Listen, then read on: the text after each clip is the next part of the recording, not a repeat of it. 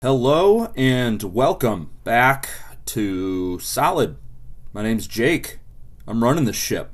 Solo dolo. That's what they're calling me. That's what I'm doing here. This is the Battlehawks Week 5 reKAWp. We're gonna get into it. We're gonna cover a lot here. If you don't remember and you wanted to just shut it out of your brain, I know I do that a lot. It's called compartmentalizing, and it's a healthy thing to do, no matter what anybody tells you.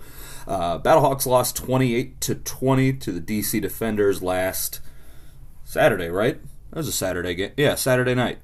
That's what happened. 35,000 people in the stands, and they lost. Crowd was loud. Crowd was quiet for good reason. They were loud for good reason too, honestly. But let's just kind of get into this. Normally I start with AJ McCarron. Not going to do that today. I'm not going to do that, even though 2 weeks ago I decided that I'm always going to start with AJ McCarron. You know what? I'm in charge. I make the rules. I can do whatever I want, baby. I can do whatever I want. We're going to start with the coaching. We're going to start with old BG, the Bruce Gradkowski, the offensive coordinator. He's doing fine. We'll say that. He's doing bad in a lot of ways, but he's doing fine and he's learning in other ways. Okay, let's start with his play calling, like the physical play calling, like him actually calling into plays. All right, we're gonna start there. Okay, so second quarter, it is a third down. All right, that's the situation we're at right now. And he got a play call in very late. Okay, he got the call in with 25 seconds left. Now, this is something that I had been critical of for this offense since before the season even started, when Anthony Beck said that he wanted to do a hybrid West Coast style offense, and in that I mentioned that that's the kind of offense that the Rams run.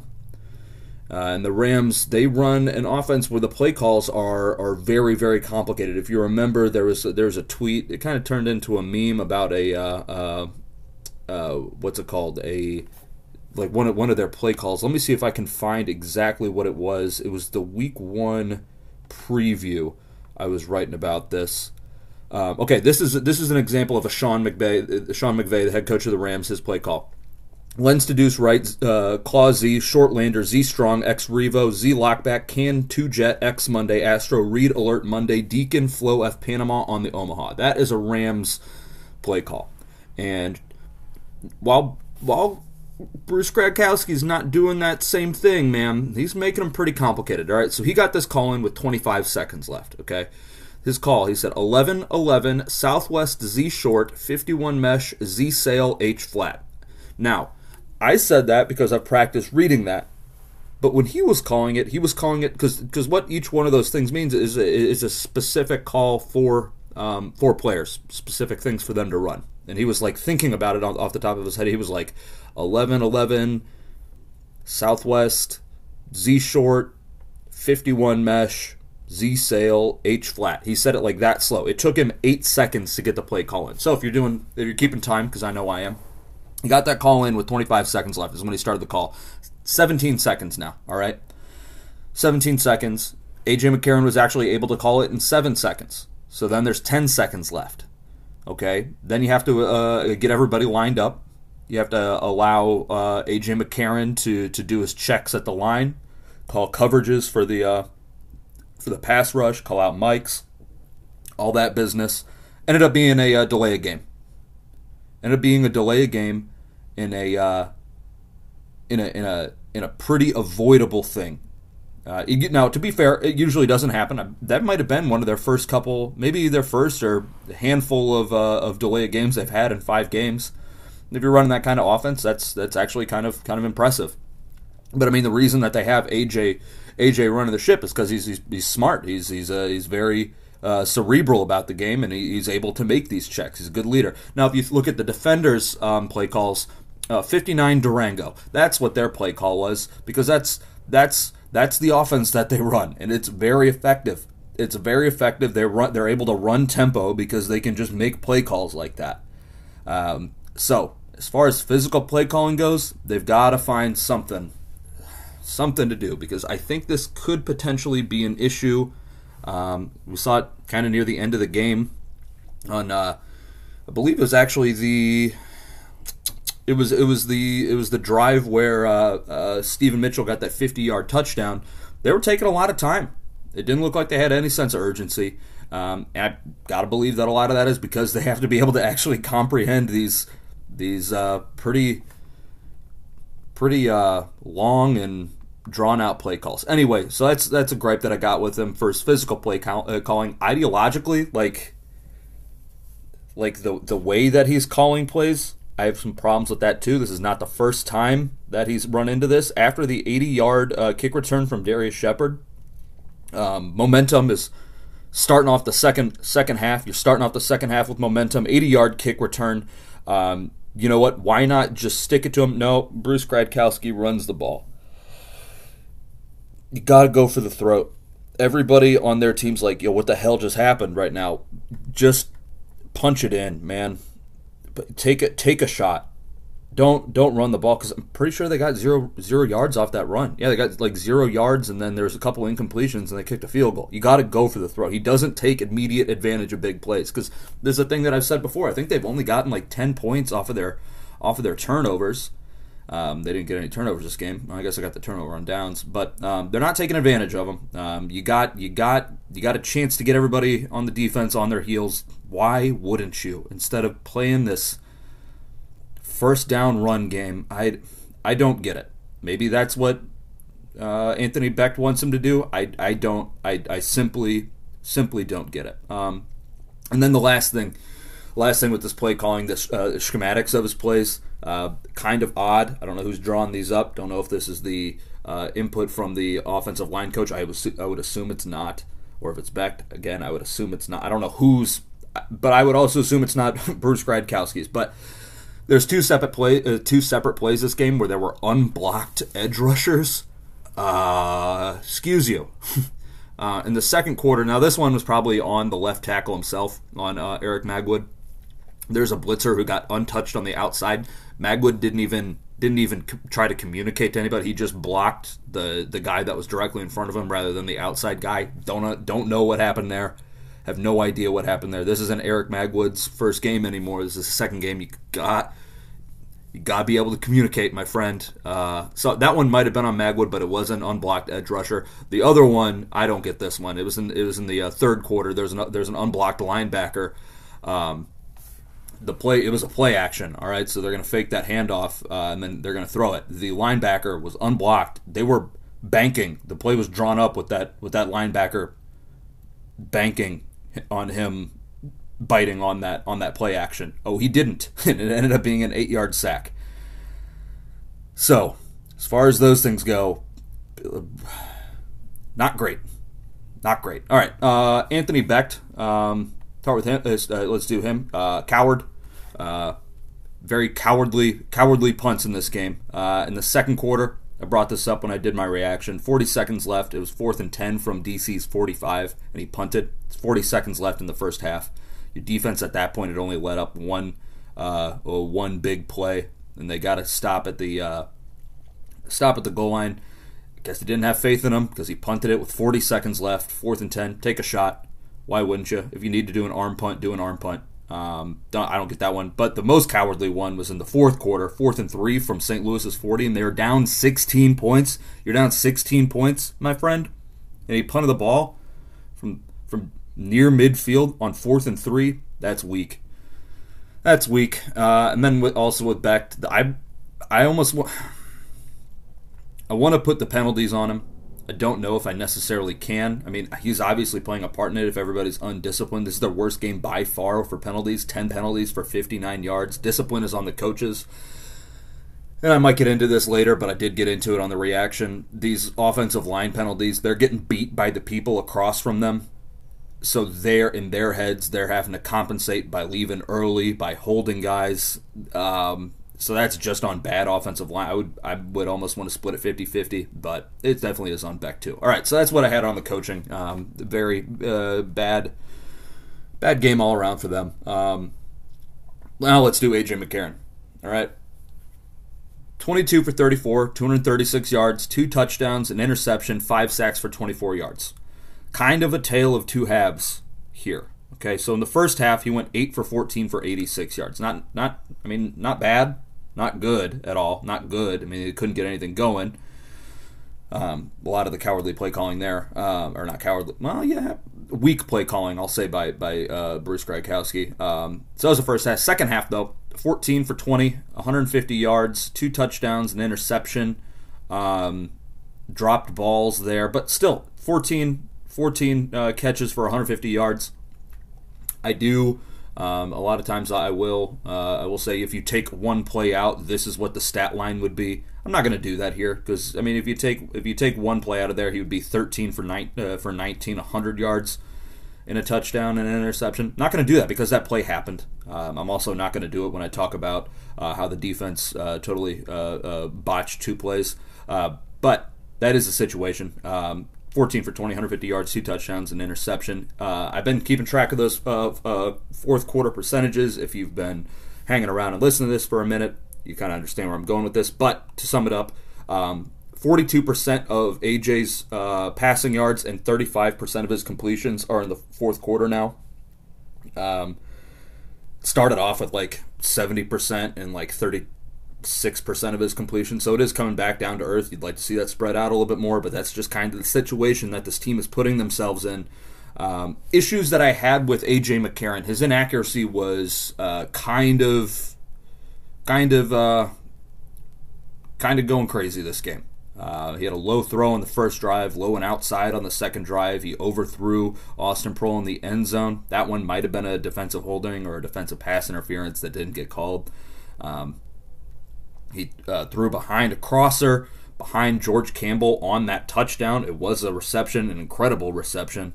And then he underthrew on that. He underthrew the ball on that interception. So inaccuracy was kind of at full force today. His eyes are, I don't want to say they're giving him trouble, but that's all I can think of.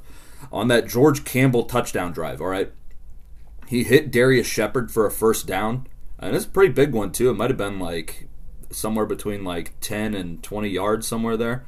So it was a good gain, but on the other side of the field, and I remember seeing this in the stands, he had Austin Proehl wide open on a corner route, man. Wide open on a easy touchdown. You know how much I like Austin Proehl in space. He's good when he's getting covered up by people because he's got pretty sure hands. But when he's wide open, man, he's quick, and I'll get to that. But he had Proehl wide open on a corner route. Didn't see that. He also took his eyes down and tucked the ball on a failed 2-point conversion when Hakeem Butler was wide open. So that kind of stinks too. Obviously, it's not near as big as missing guys or not seeing guys, but it's not something that you want to see happening in Week 5 because it could get out of hand later on. That interception, I'll blame that one on his eyes too, and I guess the underthrow. The underthrow is what caused the interception because it was a greedy throw. I mean, it was a greedy throw. They were kind of scooting the ball down the field at that point. They had a chance for that comeback. I didn't believe that it would happen, but they definitely had the possibility for it. It was a greedy throw. He got impatient, took a deep shot, but he didn't get the ball deep enough. On that play, Brian Hill was open underneath, who I believe at that point he had made 2 receptions on the exact same spot for the 2 previous plays. He could have just hit him one more time and got a first down, which would have stopped the clock. Well, I guess no. At that point, he was near the sideline and the stick, so he could have got a first down or gone out of bounds and stopped the clock. But on the other side, Austin Proehl was wide open in the middle. And he was at the stick, so he could have got that first down and extra yardage. He wasn't necessarily like super wide open, but he was open in the middle. So AJ got greedy there. That's kind of the greedy and not putting all the ass on the ball that you could. That burned him. Ended up being the game-sealing interception on a drive that was looking decent. His game sense, too. Half of this, I don't necessarily blame him, okay? Because he's feeling pressure that's not there. And that is totally, I get it. Because he's getting pressured because his tackle, at this point, I guess both tackle, kind of the whole offensive line except for the center, I should say. Specifically his right tackle, though, doesn't block. Just might as well cut his arms off because he's not going to use them. unless it's to hold. But it was a 2nd and 8, and then he tucked the ball, thinking that he had heat coming on from the right side from where Jawan Bushell-Beatty is, and he didn't. And I believe it was a tackle for a loss or a run for nothing. Can't remember what it was, but he was feeling phantom pressure again. I don't blame him for it, but it's not good, and that's something that could easily spiral out of control going into the second half of the season. And then on that, I believe it was on the first drive or second drive, getting to the 6. Now, AJ, we know he's not a fast guy. He's not. We've seen fast quarterbacks that we played against. AJ's not a fast guy. On that first, might have been the first play of the game, he took off for the sticks. He bailed out of the pocket, took off for the sticks, and just looked really slow. Probably, I mean, anybody else, any other quarterback that we've seen, you'd probably be like, oh, that guy's going to get a first down and maybe more. But AJ ended up only getting like 8 yards on it. But later on in that drive, or the second drive, like I said, he slid. It was like 2nd and 2, maybe 3rd and 2 or something like that, and then he slid and was like a yard short of the sticks. That's kind of a game sense thing. You got to be able to handle that. He's also 32 and his kids are in the crowd, so I understand him not wanting to get his head taken off. But still, the football move would be to keep it going. Now, gonna blame him for some things, got those issues, but he did do good things this game. All right, he crushed it on the intermediate routes. He's been crushing it on the intermediate routes. I remember he hit a 16-yard route to Hakeem Butler. That was beautiful. That deep ball, not an intermediate route, but that deep ball to Stephen Mitchell, beautiful ball. That was a 50-yard touchdown. But you hear 50-yard touchdown, you're like, did the person get open after 12 yards and just burn everybody? No, that ball was in the air for 48 yards. Okay, that ball made it to the 2-yard line where Stephen Mitchell was. Beautiful ball, beautiful placement, beautiful catch. 48-yard throw. That was gorgeous.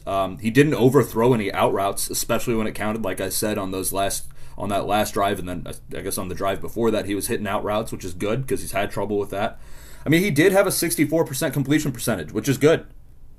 And then also he almost clutched in the fourth quarter. Don't necessarily want to give a kudos for that. That's why I'm listing it last, because he didn't and threw that interception, kind of a bonehead interception. But he was doing good up until that point. He did fumble earlier. I'm not necessarily going to blame that one on him, but he did good. He only threw the one interception, unfortunately backbreaking, but he did almost clutch in the fourth quarter. I know that sounds like I'm giving him credit, and I where I shouldn't. And to be fair, I am. The dogs are barking. I'll just edit the dogs barking out, I guess. Okay, let's do wide receivers. All right, let's start with Hakeem Butler. Okay, 9 catches on 12 targets, 86 yards. This man, I need to start keeping track of this one too. This man only hit the ground 1 time this game.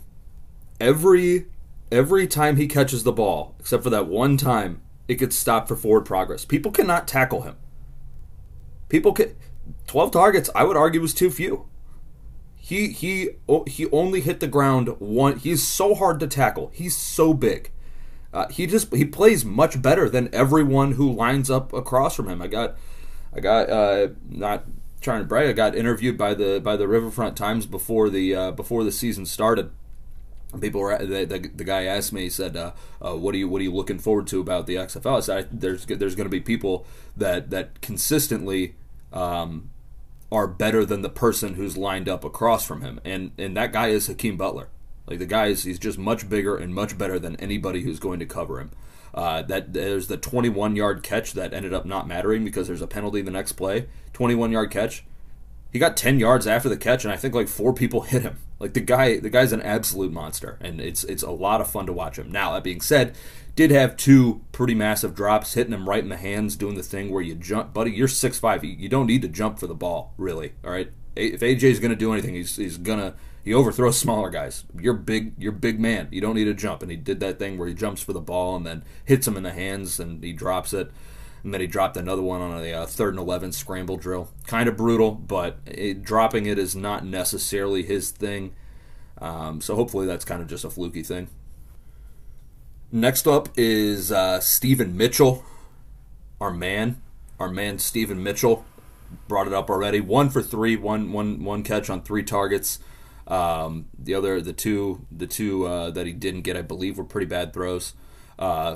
1 catch for 50 yards. Great route on that touchdown. He absolutely burned the corner into the ground. Just put him on a slow cooker and just left the house for a month. He just turned that man into char. That was amazing play. I already kind of touched on that. Next one is Darius Shepard. 3 catches on 5 yards for 30 yards, or 3 catches on 5 passes for 30 yards.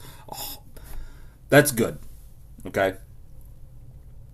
Not great, but good. What's great is the 155 return yards. This guy is an absolute freak of nature when it comes to returning this ball.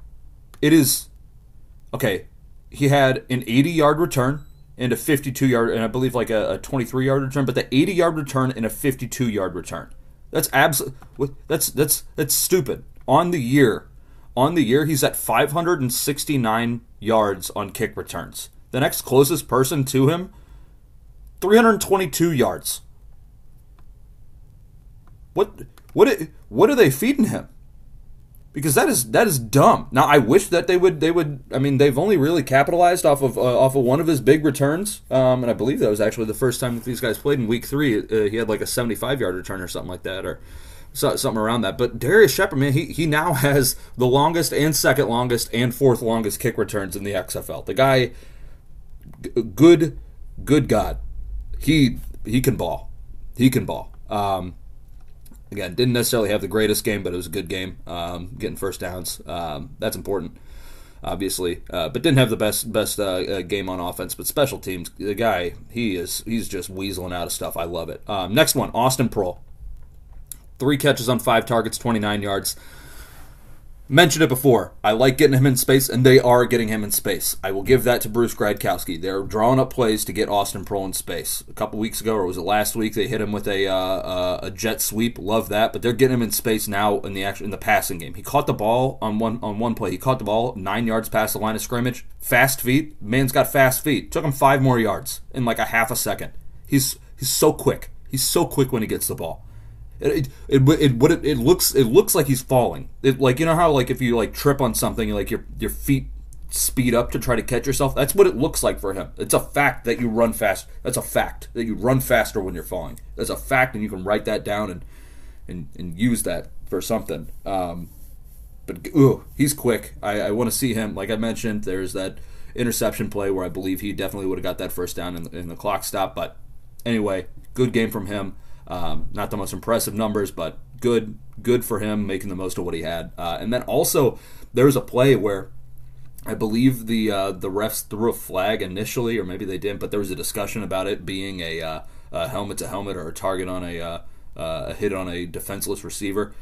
He got Austin Proehl just absolutely got smashed, but he just popped right back up. The guy's got like child bones. He's just built like a child, and he's got the size of kind of a child when it's compared to everybody else, but he's able to bounce back, which is also good. Jake Sutherland, tight end, 2 for 2, 7 yards. One of them was a screen for 0 yards. Not necessarily going to blame that on him. He's a big guy. Not entirely sure why you're trying to get him on a screen.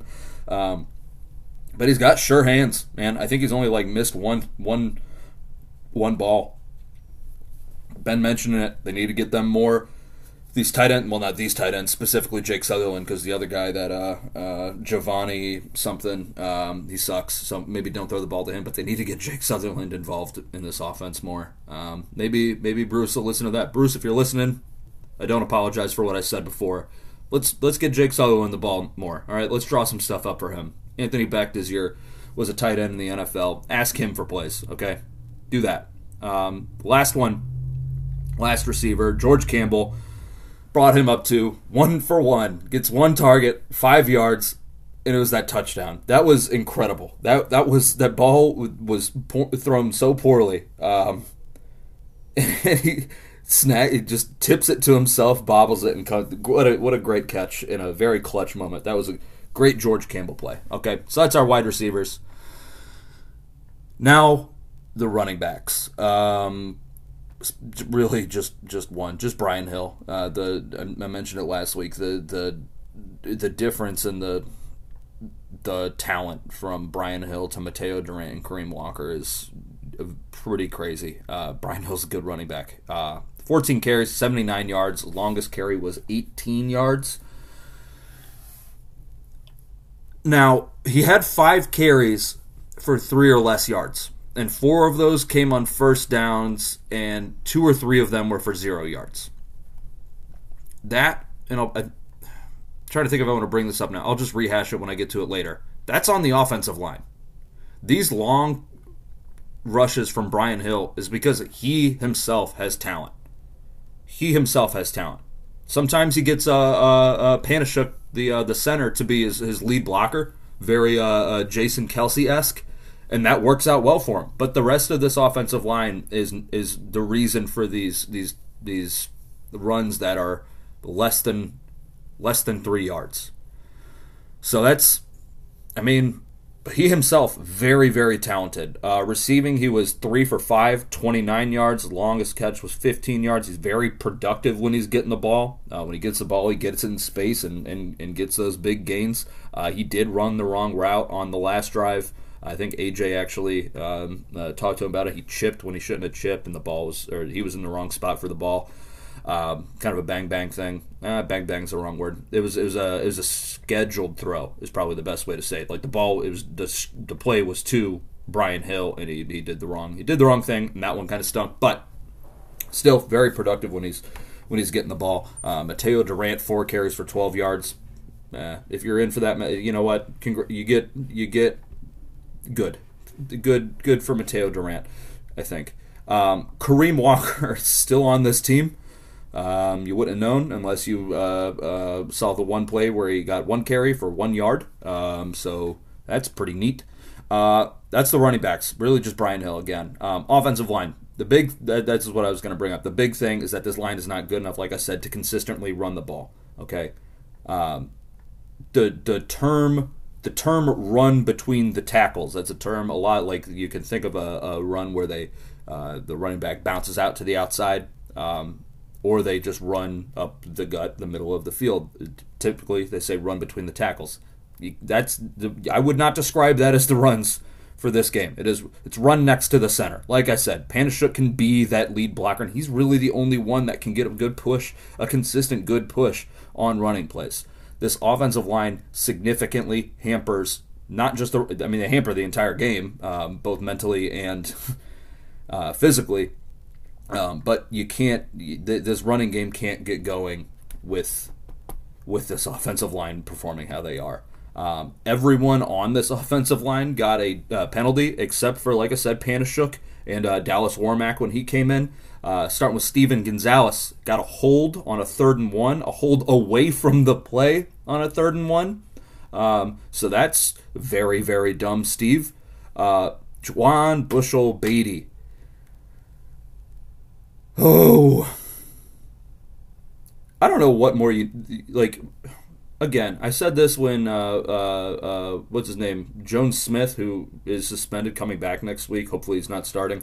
When Jared Jones Smith, when he got his suspension, I was like, how bad is his backup going to be if Jared Jones Smith is the starter? How bad? But turns out Eric Magwood. I don't know who's assessing the talent on the left tackle, but they did a bad job because Eric Magwood's better than Jared Jones Smith.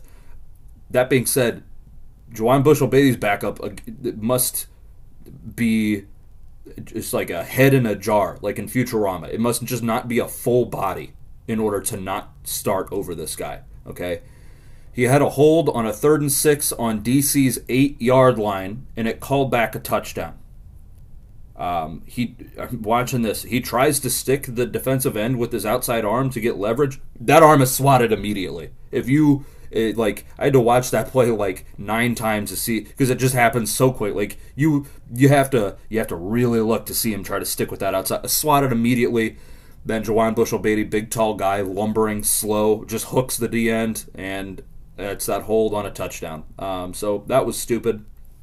False start on a 3rd and 4 led to a fumble the next play. On that fumble, he got thrown to the ground. He got thrown.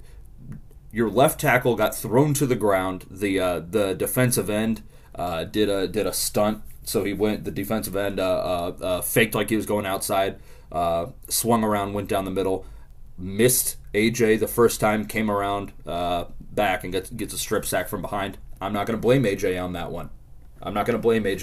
Maybe you could say like a Carson Wentz thing where if a pass rusher gets past him, he like Carson Wentz just thinks that person doesn't exist anymore. That like that person's like there's one less human being in the world, and then Carson Wentz gets a strip sack. AJ didn't do that though. AJ tucked the ball and ran, and just not really tucked it. I would say he tucked it, but then he was trying to make some moves, which he's not great at, and then got strip sack from behind. So that was the one fumble. But that false start on Jawan Bushell-Beatty, very bad 2-play sequence for him, man. False start and then absolutely just getting thrown to the ground. How do you think he sleeps?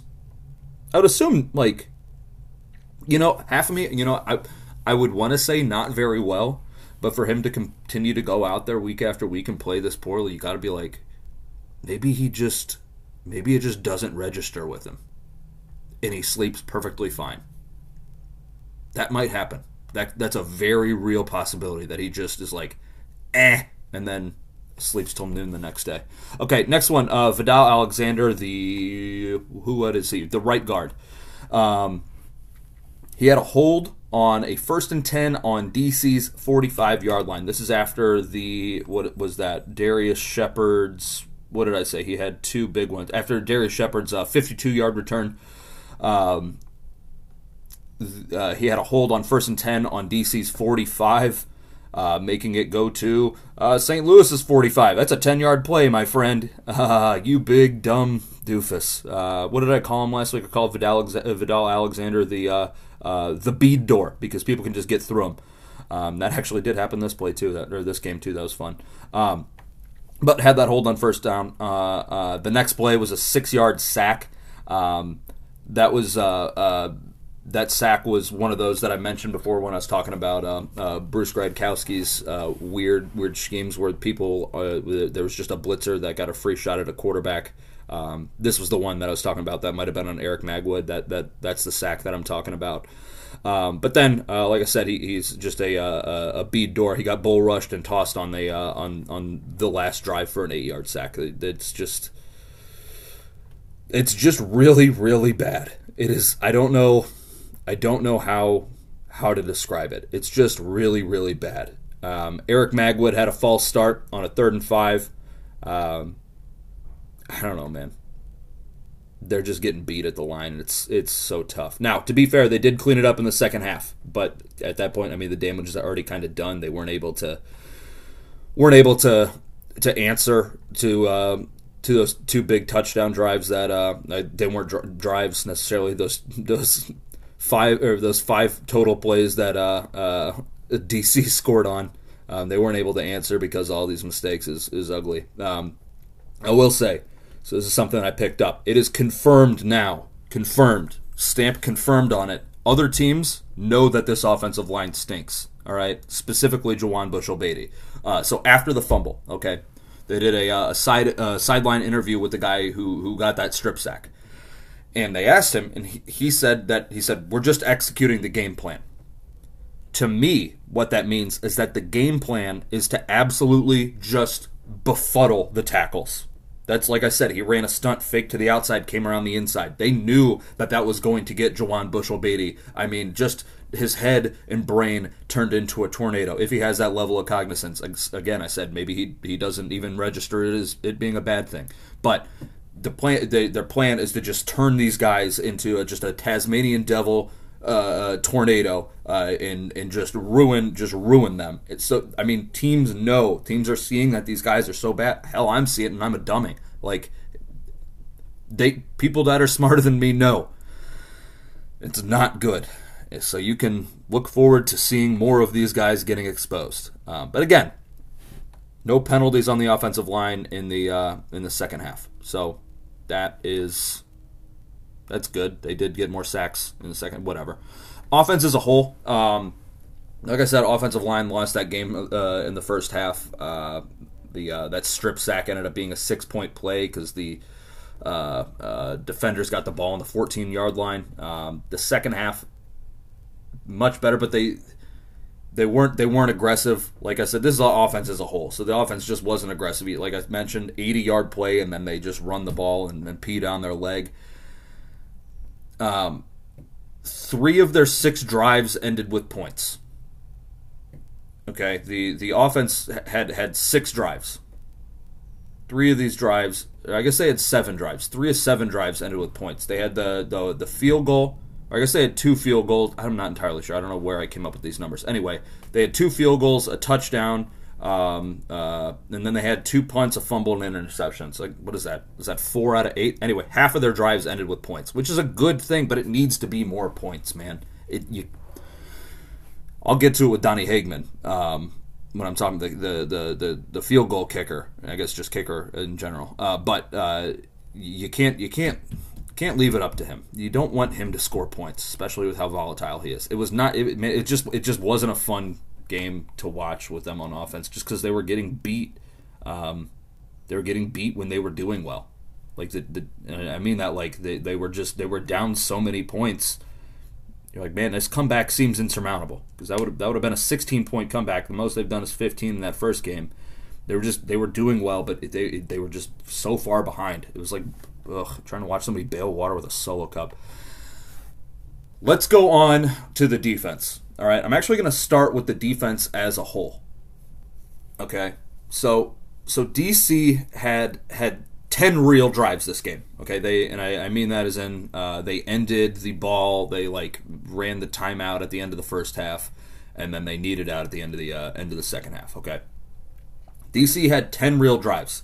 Their scoring drives, 2 of their scoring drives were 2 plays. 1 scoring drive was 3 plays, and then 1 drive was 7 plays. So they had 1 lengthy scoring drive. The stops that the defense had, they had that goal line stop at the beginning of the game. They had 4 3-and-outs, and then they had 1 drive that was 8 plays where they forced them to punt. The defense played well, except for when they played the worst, and that's pretty much what sums this up. It's so frustrating. They played so well, except for when it was awful. Okay. And then also they're the last in the league with 5 sacks on the entire season, which is a really bad thing. Getting into some of the standout people on the defense, Carson Wells was tackling forwards. I always bring this up. If there's going to be a collision between a running back or whoever has the ball and the guy who's tackling them, they're going to fall in a direction. What has been happening pretty much the entire season is that linebackers are getting run over, giving the running back an extra 6 feet, 2 yards per on some of these tackles. Carson Wells was actually tackling forwards, driving guys backwards. He had 3 tackles for a loss this game. Mike Hampton, a defensive back, had 4 solo tackles. That's huge when it comes to a defensive back, because that means he's out there by himself stopping the guy, and he got a tackle for a loss. I love that for those 2 guys. Now, I want to get into the breakdown of the scores. That was kind of just a tangent thing. Breakdown of the scores, okay. Abram Smith, the first 62-yard run, all right, it was a weak side run. And I believe, no, not all of their touchdowns were on weak side runs, but teams have just been having so much success with running the ball on the weak side. It's really bad. All right, so on that play, there was great blocking by DC's O-line, all right. There was a tiniest of tiny holes that Abram Smith squeezed through it, okay? And then the left guard picked up a linebacker who was coming in to tackle him. So that was good blocking on the offensive line. The defensive backs is where this play really just got destroyed, okay? So Brandon Sebastian, corner, all right? He ate the cheese. He's a mouse. He fell in the trap. He ate the cheese. He stayed on his route for way too long. There was a crossing route that was maybe 10, 15 yards past the line of scrimmage. Brandon Sebastian stayed on that for way too long, got himself out of position, was never able to get in even close to the play. So he was on the wide receiver that was also on the weak side. Wide receiver ran a crosser to bring Brandon Sebastian over to the strong side, the right side of the field. Okay, so Brandon Sebastian out of the play. The safety came up to defend a screen on the strong side. So on the strong side of the field, they actually had trips right, and then one guy left, and then Abram Smith in the backfield. Safety came up to defend what he thought was going to be a screen to that cluster that trips on the right side. he was out of the play. Now, to be fair, he did turn on the burners and actually almost made the tackle, but he was way out of position whenever it was time to actually stop the play where it should have been stopped. Everybody in that backfield took bad angles. There was like 2 or 3 other guys back there. Everybody took bad angles and couldn't catch up to Abram Smith. It was truly, it was a disgusting play and just, I mean, gut wrenching. So that was that first 62-yard run. Really kind of fell on the DBs on that one. Now, second one.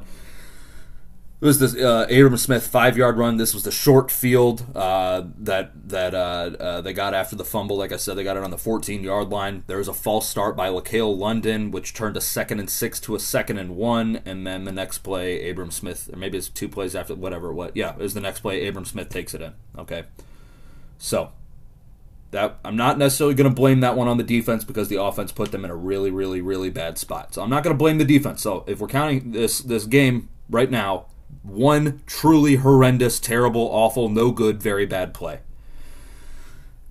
Third touchdown.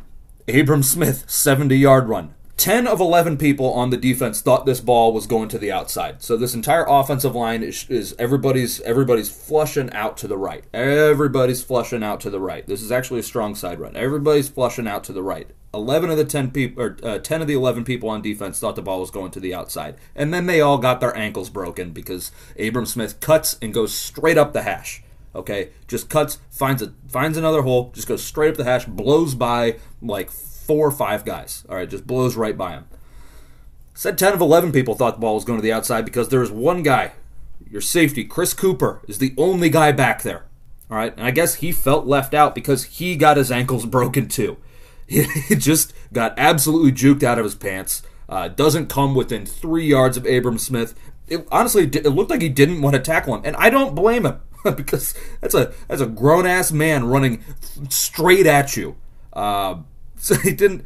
I mean, later on in the game, he did kind of try to make up for it. He did try to tackle Abram Smith on the outside and got a concussion. Anyway, that's what happened in that play. Everybody thought the ball was going one way. Abram Smith says whoop and goes straight up the field.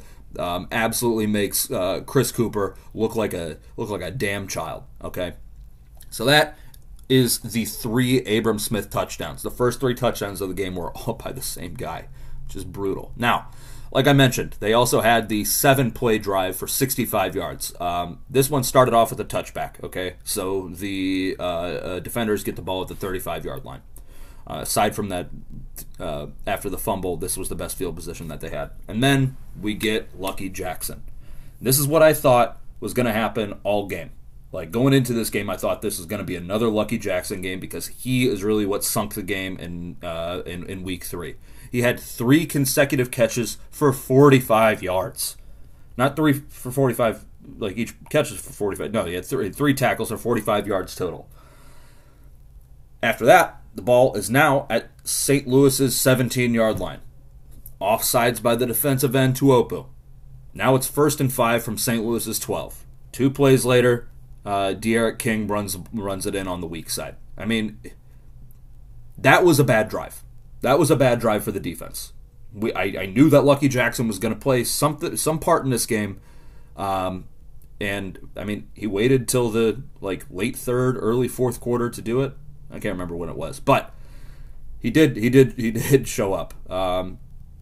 Again, I thought that's what was going to happen. There's a chance that it might have happened earlier if those 2-play drives didn't happen. But the defense played well. They played well was the problem. They played well until they played the worst. Really, really gross. And I mean, they held Ta'amu. He was 12 for 18 for 90 yards. Compared to what he did in Week 3, he was 11 for 20 for 196 yards in Week 3. So, I mean, they kept him down. Like, when they did. So what I said going into this game is you need to make sure that if you're going to get pressure on Ta'amu, make him throw the ball and make sure you're covering the receiver. Because Ta'amu's not good at throwing the ball. He's good at throwing the ball whenever the guy it's just pitch and catch, where the guy's wide open. And that's what happened with Lucky Jackson. The guy's a good route runner against these defensive backs, especially when they're playing aggressively. Which is, again, kind of goes into why guys were tackling forward. They're playing aggressively. And that can hurt them. Like what I just said with Lucky Jackson. Ta'amu was able to get those 3 receptions for those 3 consecutive receptions for 45 yards because Lucky Jackson was wide open. Now, when he wasn't throwing to people that were wide open, he was getting pressured. He was making some bonehead throws. He was getting pressured. He almost threw 2 interceptions this game. One of them was in the end zone. And I believe that was actually on that Lucky Jackson drive. Yeah, it was. He almost threw an interception in the end zone. Man, he's not that good of a quarterback. He had 8 carries for 23 yards, which last week he had 89 yards. They kept him in check. It's just that damn Abram Smith. Which, ending the show soon, we're on to the awards. How are the dogs barking again? There's nothing. There's nothing. It's very frustrating. Okay, award time. Ka KAW of the week. Ka KAW of the week, obviously this week it's going to Abram Smith. 23 carries, 218 yards, and 3 touchdowns. Probably the best stat line anybody's going to have in this league. That was an easy one. There's the Ka KAW of the week. There's the of the week.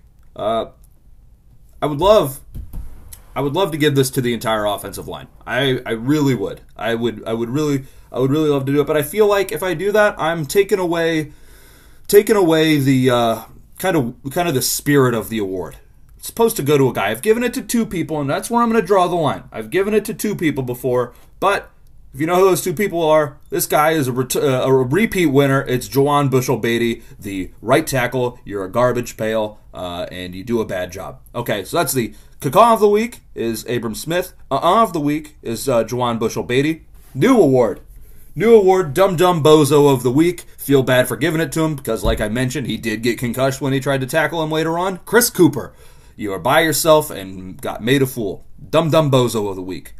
Big old donkey kick. This is a new award. Big old donkey kick, not donkey kick is what I'm saying. Big old donkey kick. I don't know what he's packing. Maybe he does have big old donkey dick too. But big old donkey kick of the week. Daniel Wayland. This guy, this punter. Hoo-yah.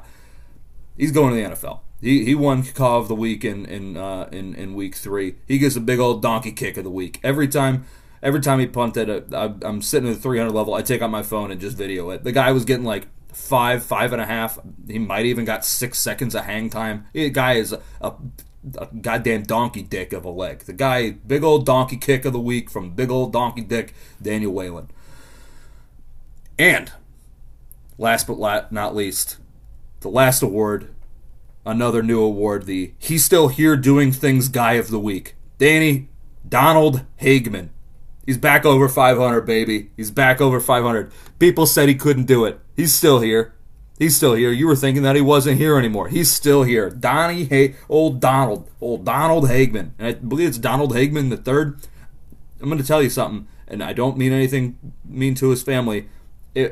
I would simply, unless his parents are like railroad tycoons, I don't know if I'm naming my kid Donald Hagman again. It's not a good name. Again, not trying to be mean, not trying to make it anybody's worst day on their job. Donald Hagman, the third. He's the third one. It took 2 people were like, this name's crushing it. But Donald Hagman back over 500. This guy's got 10 field goal attempts. He's made 6 of them, baby. You said he couldn't do it. After that, it was that week 2, or whatever week it was. People were like, this guy stinks. This guy, back over 500. That's what we're aiming for. We're not aiming for anything great. Just fine. That's where we're at with him. If you're wondering what his ranking is, he is the sole owner of 4th most made field goals in the league. You got 3 guys tied for first with 7 made field goals on 8 attempts. Donnie Hagman is 6 made on 10 attempts. The Vipers kicker is 5 made on 11 attempts. Seattle is 5 on 6 attempts. Houston is 4 on 5 attempts, and Orlando is 2 on 4 attempts. It's pretty bad. But he is this week's He's still here doing things Guy of the Week. Donald Hageman III, maybe even Donald Hageman IV. Honestly, I know there's a Roman numeral, don't know which one it is. But that is the show. That is what we got going on. We are tying a bow on this one. We're gonna put a cinder block on the bottom of it and then throw it into a river. Throw it. You know what? Not even a river. We're gonna rent a boat. We're gonna go to the Mariana Trench and drop the film down next to Megatron after the first Transformers movie. He was down there. Anyway, that is the show. That is Battlehawks Week 5 reKAWp. Thank you guys for sticking with me. I know I covered a lot of things here. I know this was long. I appreciate you very much. If you have questions, if you want to reach out to me, if you want to make fun of me for things, then find me on Twitter. J.K.L. Beckman, JAKELBECKMAN is where I am. Thank you guys very much. I appreciate you, and I love you all. Next week, actually, you know what? I should bring this up too. On Friday, I am going to not only do a preview, but I'm also going to do a first half of the season reKAWp. I'm going to kind of blend those two things together, and it might take longer, but, that's where we're at. It's fun. I'm having fun with this. If you're thinking to yourself, how does this guy have time for it? I don't do anything. So that's where I'm at. I will catch you all on Friday? Friday or Saturday. One of those two. I'll catch you all later this week. Bye.